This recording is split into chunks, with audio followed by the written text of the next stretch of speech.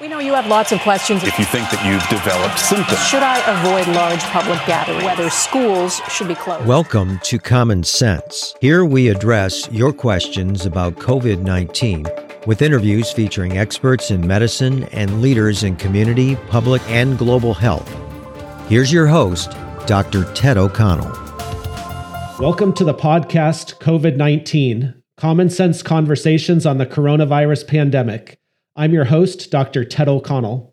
My guest today is Kevin Pierre-Louis, a linebacker for the Washington Redskins in the National Football League and a 7-year veteran of the league. Kevin was drafted by the Seattle Seahawks in the 4th round of the 2014 NFL Draft after playing college football at Boston College.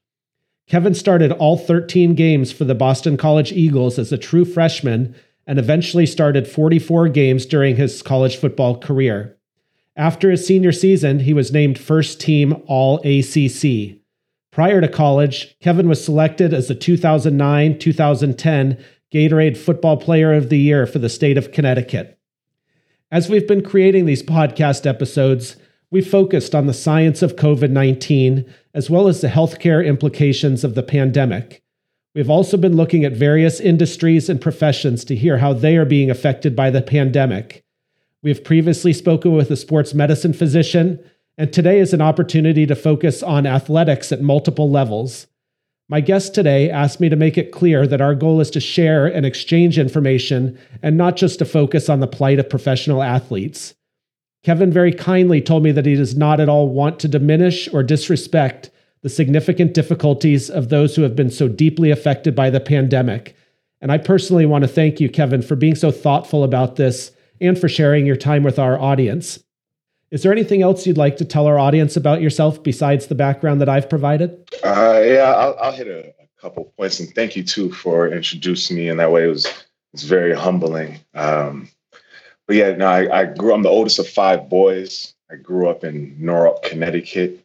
I was a part of, in a low income area, and being in a low income area, father made academics priority number one.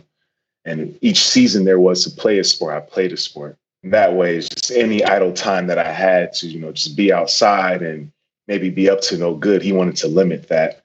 And so with the combination of succeeding in both academically, athletically, like some of the things you said, I was able to go to a private school. And then I was able to then go to Boston College, a private school in Chestnut Hill, Massachusetts, even though it says Boston College. And then on top of that, was able to achieve post-grad educational success. And with the combination of all those things, I'm now entering my 7th season in the NFL, which is honestly a great thing to be able to achieve, and looking forward to seeing how long this road takes me. Absolutely. Well, congratulations on all of your success. I'm curious to hear what other sports you played growing up. I have 3 children of my own, and we're trying to do the same idea with having them involved in sports close to year round, just to keep them busy and occupied while they also pursue their academics. Definitely. I played basketball growing up was my best sport. Funny thing, because I'm not that good at basketball anymore. So, my friends growing up, they'll see me play basketball and I'm like, man, what happened? I'm like, you know what? I think I figured it out, so I'll be all right. But basketball, football, baseball, towards the end of sports in high school, started playing lacrosse, which is, the one sport I do miss.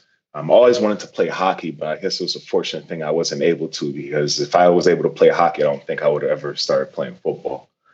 So those are some of the other sports that I played, and just going through certain experience, my eyes were open to things like going to private school, being able to play lacrosse, and playing basketball all the way since I was a little kid. Yes. Well, my mother grew up in Natick, Massachusetts, and they were related to the Flutie, not related by blood, but in the same neighborhood that's where Doug Flutie grew up, and he went off to Boston College. So I'm sure at some point my mom will listen to this episode and be glad to be hearing from a Boston College guy. For sure. So, Kevin, can you tell us how you and other athletes are trying to stay in shape when you can't access gyms and workout facilities? And more specifically, how do you stay ready to play football whenever it comes that the season's able to resume? A lot of guys are in different circumstances at this time. To be specific to, professional athletes in the NFL, even though we kind of fall under the same umbrella, and there's definitely some assumptions that come with that, everybody's situation is different. You have guys that are a little bit more financially set, that, have larger houses, maybe yards where they can mimic drills. They can mimic things that we'll do during the time where we're usually practicing now. And then you have guys, closer to myself, where my wife and we're in an apartment where outside isn't as feasible for us, but, we do a lot of things indoors. So to be safe to myself, a lot of resistance band training. There's so many outlets now with YouTube, Instagram, everybody's posting their own things. I've been playing football since I was 7 years old. So there's a plethora of exercises that I've picked up along the way that we'll both do together. But I'll say the toughest thing is to mimic the field work where, believe it or not, we're not all gym rats. There's certain guys that really can't lift weights that heavy, but when it comes to the game of football, they're able to do that. They're able to get on the field and run around, make cuts. And I would say at this time, that's the toughest thing to mimic. And everyone's finding their own ways to do such. Right. And so for you and your colleagues in the league, it's a matter of trying to stay in football shape and not just in shape, right? Exactly. I think that's perfectly put. Football shape is something different. That's why you might see a guy that can play an entire season and then get on a basketball court and is not able to play a full court game of basketball. There's two totally different muscles that you're working, and being in basketball shape is different than football shape. Being in shape in general is different than being in football shape. So it's something that's difficult for a lot of guys, and most guys, I would say, are doing their best, but it's the ownership is really on the individual. So it depends on how bad you really want it during this time, because this is definitely adversity that a lot of people are facing right now. Right. And are you able to be in touch with your team's trainers and strength and conditioning coaches and things like that to help guide you in what is really an unusual time to try to stay in shape for your sport? Yes, different clubs have their own set of rules and guidelines. We have a general set of rules where how long we're able to meet. It depends on if guys are close to facility.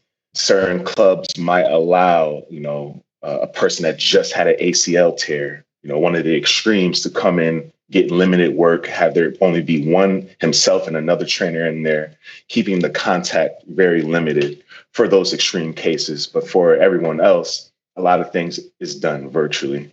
So for myself, for example, I had a meeting with the rest of my linebacker group that I'm meeting for the first time because I just recently signed to the Washington Redskins. And we're going over film, we're going over notes, everybody's tuned in, which at this point in time, we're not affected too much.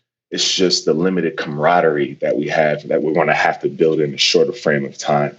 But when it comes to the X's and O's, we're able to meet with people virtually, communications more through email, text message. A lot of us have to be on our devices a lot more often than we usually are. And I'm one of those that I try not to be on my phone when it comes to just texting and everything too much. So it's something that I have to remind myself to keep checking my text messages, my emails.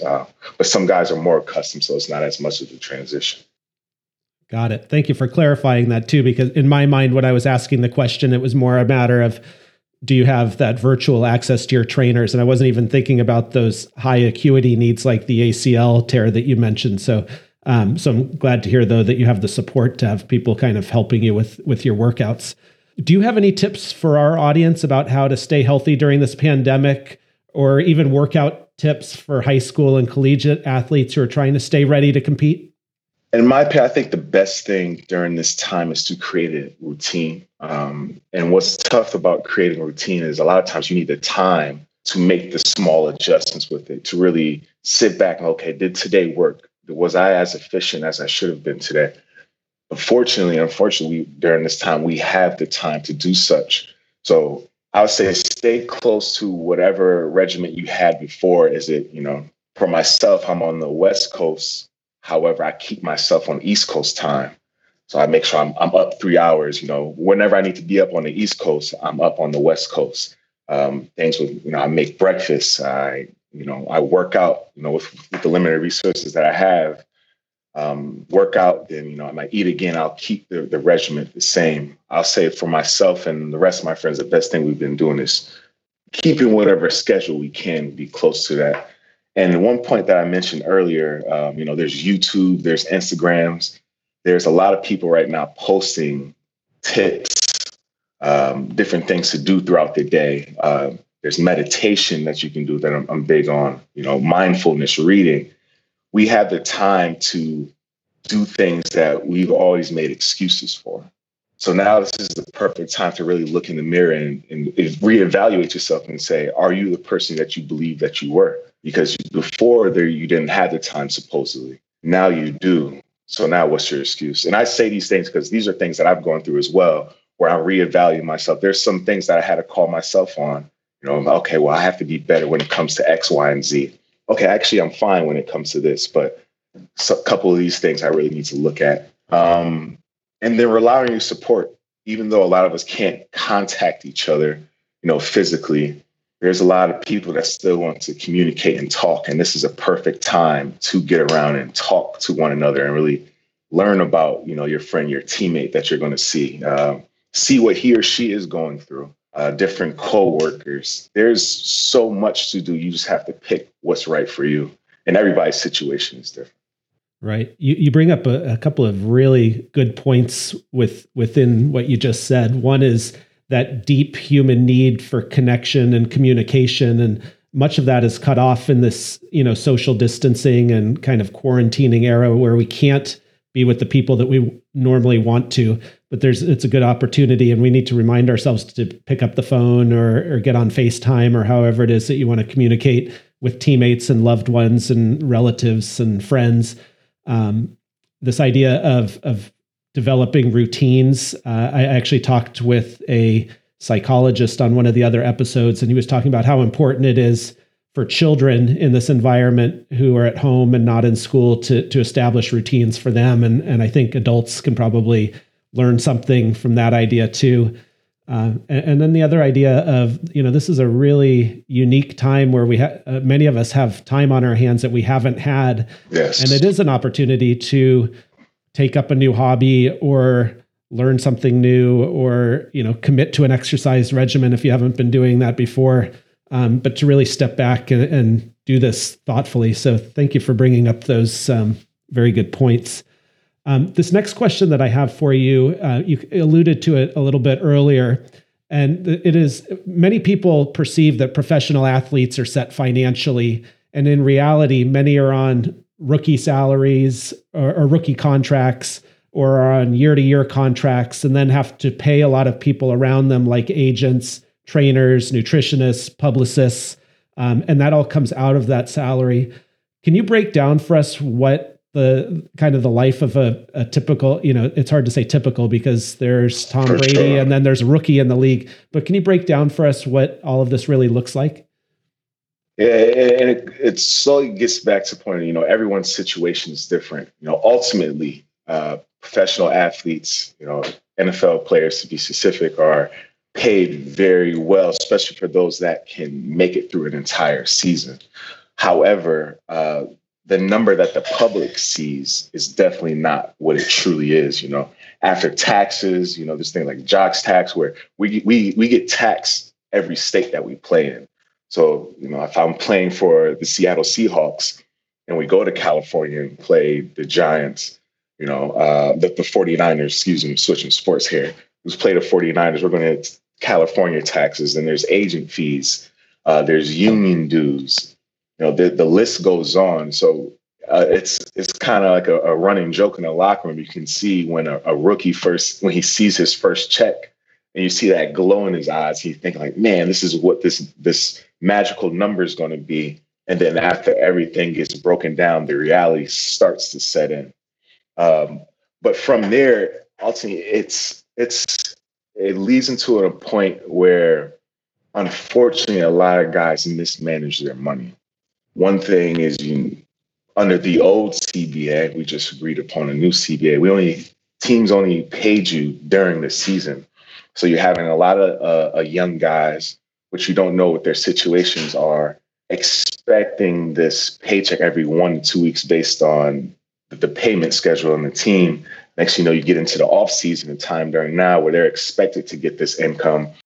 They might have, based on the situation, once again, not been taught the proper ways to save, things about, filing taxes when that time comes around. I've had a couple teammates who spent a large sum of money forgetting about taxes. And next thing you know, they realize they have to pay taxes. They thought there was money that they were going to get back. I've gone through the example of, I had one teammate who played an entire season. By the start of the next season, he only had $5,000 to his name, which is still a good amount of money. However, to be a professional athlete, to play an entire season, there's no excuse to get to that point. But with that being said, it can hit certain people during this time tougher because of how they manage their money. But on the bright side, the silver lining to everything that's going on is a lot of guys don't have the opportunity to go spend money, go to clubs, buy a ton of expensive clothing, go on these trips. Everyone's locked in. So seeing family, now you're getting to your core, the closest family members that you do have, instead of distant relatives and uncles maybe asking for, help with this or this business idea that might not fall through. Honestly, I can go on a list of a bunch of examples, but ultimately what the public sees is not what the number is. And we still have a problem with a lot of athletes not knowing how to manage their money at this point in time. Like you said, there's a lot of rookies on rookie salaries, and then there's veterans on minimum contracts that may not have realized, football doesn't last forever. And this money that they have now has to be able to propel them to something else, and this won't last them the rest of their lives, unlike the Tom Brady's, unlike the Russell Wilsons, and, the Richard Shermans, which I call the top percent. Right. I appreciate your perspective on that. There was a lot in there that I didn't even know to ask you about the, paying taxes in each state and not having your taxes withheld and having to be ready to pay for that, and having to budget throughout, being paid during the season and then having to budget for the entire off season. So, I think it's just good for us. We're all in different situations and you never know what shoes somebody else is walking in. So it's just good to share this type of information. Kevin, what are you hearing through your networks about when NFL training camps and games might be able to start again? Is there any guidance at all at this point? I would say the consistent guidance across the league is, just to be ready and be prepared when things do start up. No one knows. The coaches, a lot of organizations have been, which is honestly a breath of fresh air, very honest with us when it comes to it, saying that they are unsure what's going to happen. They're not sure what the future will be like when it comes to when we will be able to start. However, each team is taking the steps they deem necessary to, start play now, with the virtual meetings that we're having, being in constant contact with whoever you might need on a coaching staff. Like we talked about the trainers, the athletic trainers and the strength staff. They're sending out emails, these are equipments that we can get. Maybe we have a discount with this company. They're being as helpful as they can to make sure that once we start up, we don't miss as many steps as we could have.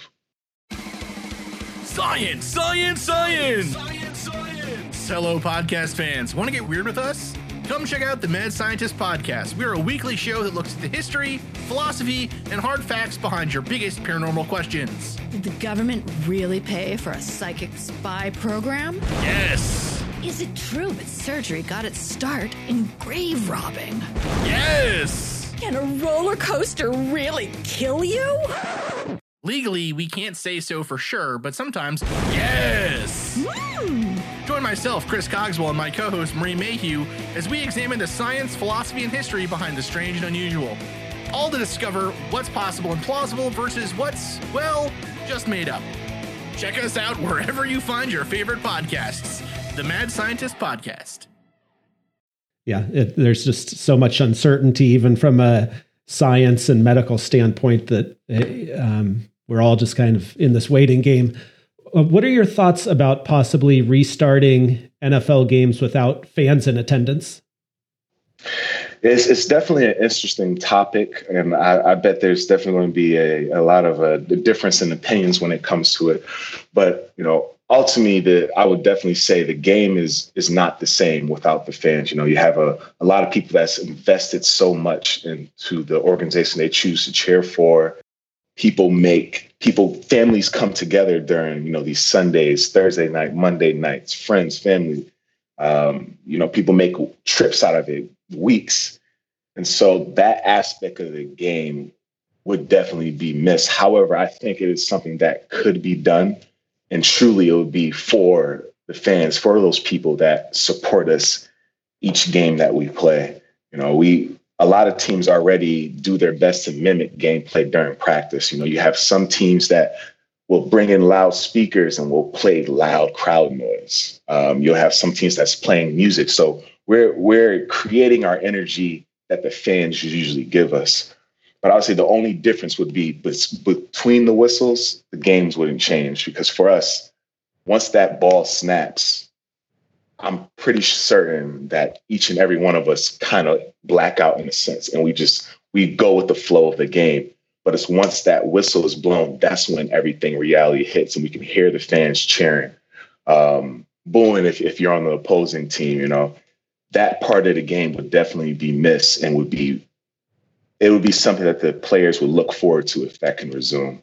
But as when it goes to just continuing play, without the fans, it could be done.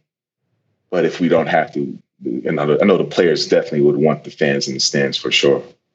Right. And, we keep hearing this in various leagues about, well, can the teams play with no fans in attendance? And it just seems to me, when you're looking at the science behind this, if it's not safe for the fans to be in attendance, like we have to look out for the safety of the athletes too. And very true. You're in closer contact than the fans are because you're hitting and touching and tackling each other.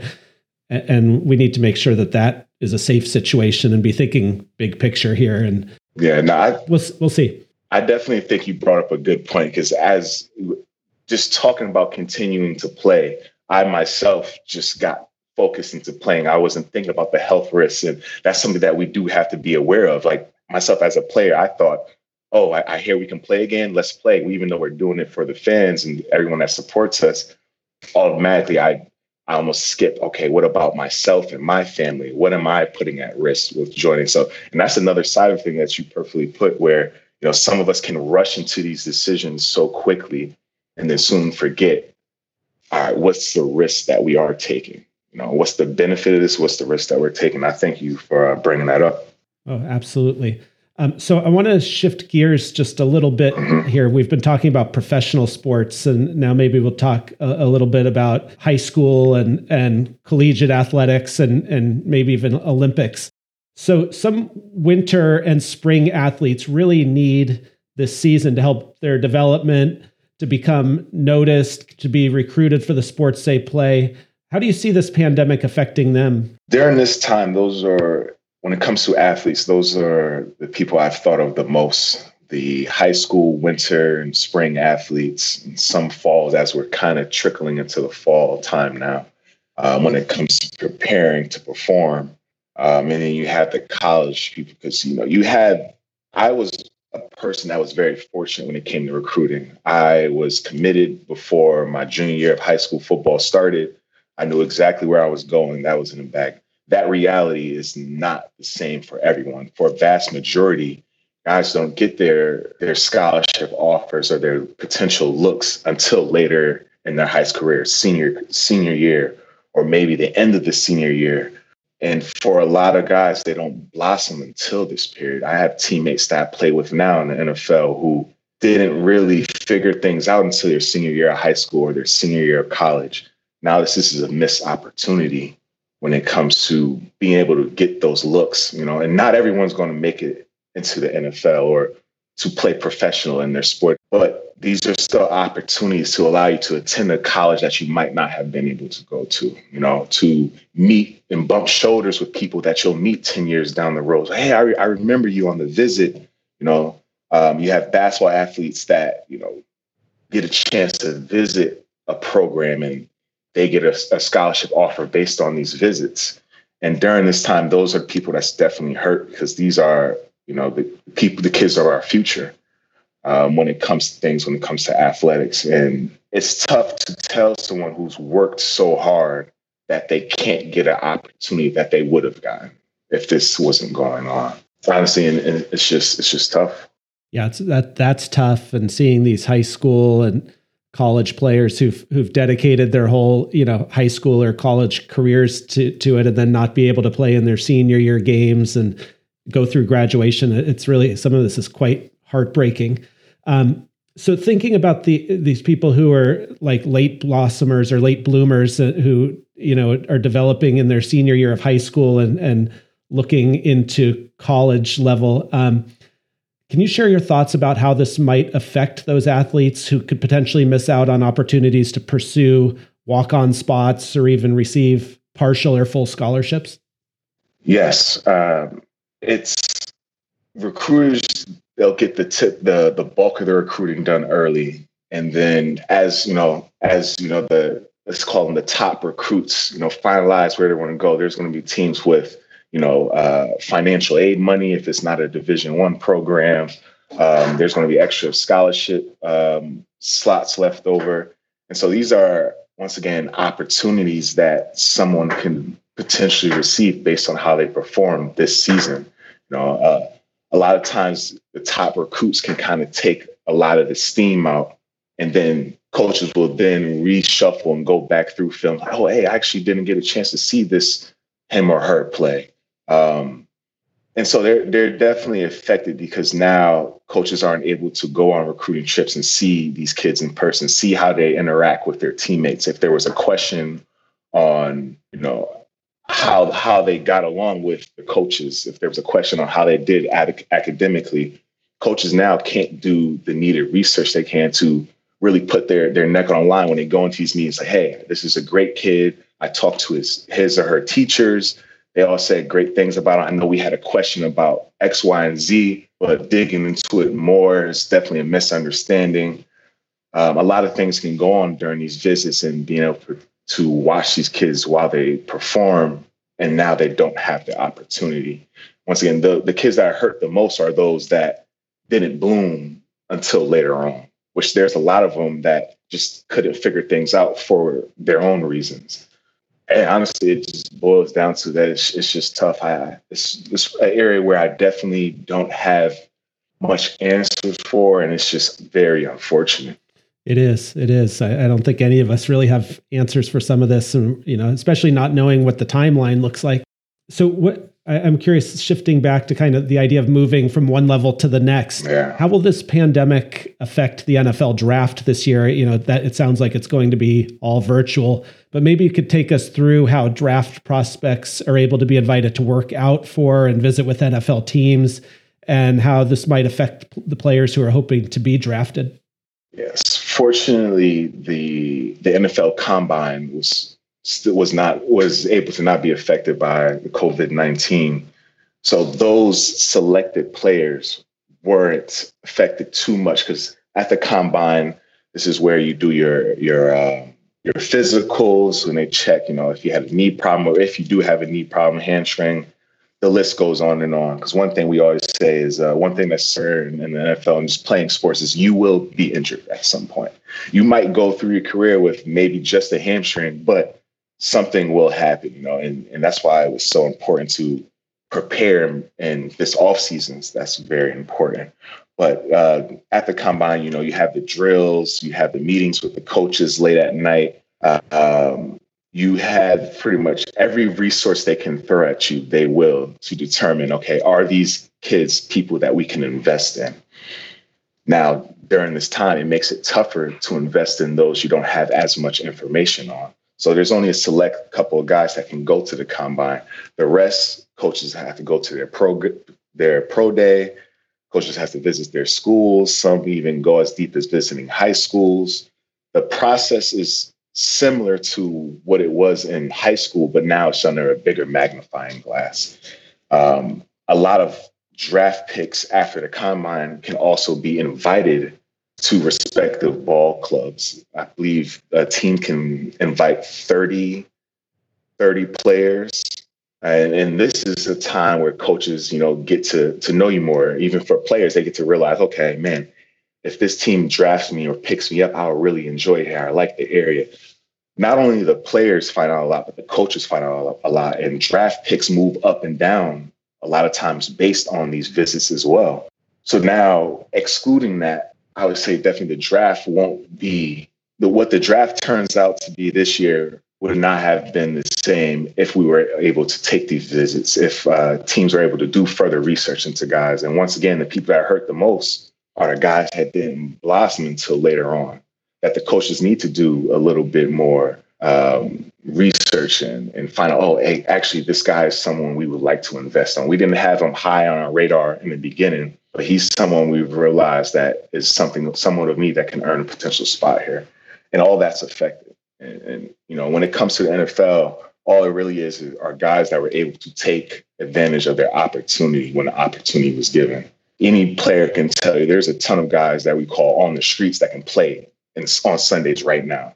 But unfortunately, when that opportunity was given, if it was given, they weren't able to take advantage of it in that small window. Now the small window is even smaller because the opportunities are less now. Right. Yeah. They may not have the same opportunity because they're not being seen or don't have a chance to meet the coaches or showcase themselves in these other venues. Yes. Kevin, when we were setting up this interview, you shared some thoughts about Olympic athletes, and we know that the Tokyo Olympics have been pushed back at least a year.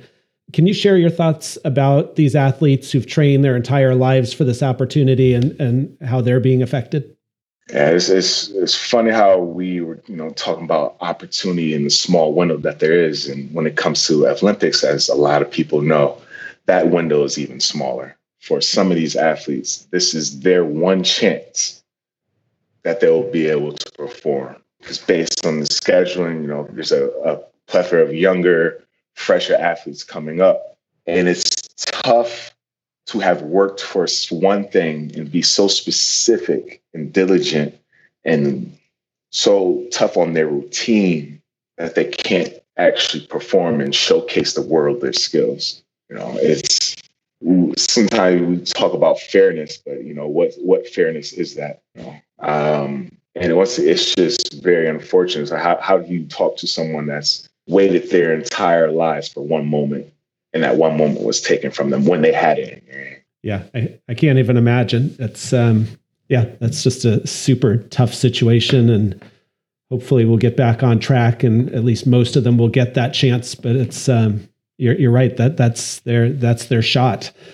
Kevin, I've been asking each of our guests if they would like to give a shout out to any small businesses or restaurants in their communities, with the idea that this pandemic is affecting everyone, and a lot of small businesses are really suffering, and the owners of those businesses and all the people who work for those businesses are really relying on the businesses to be able to function in order to have the income and support their families.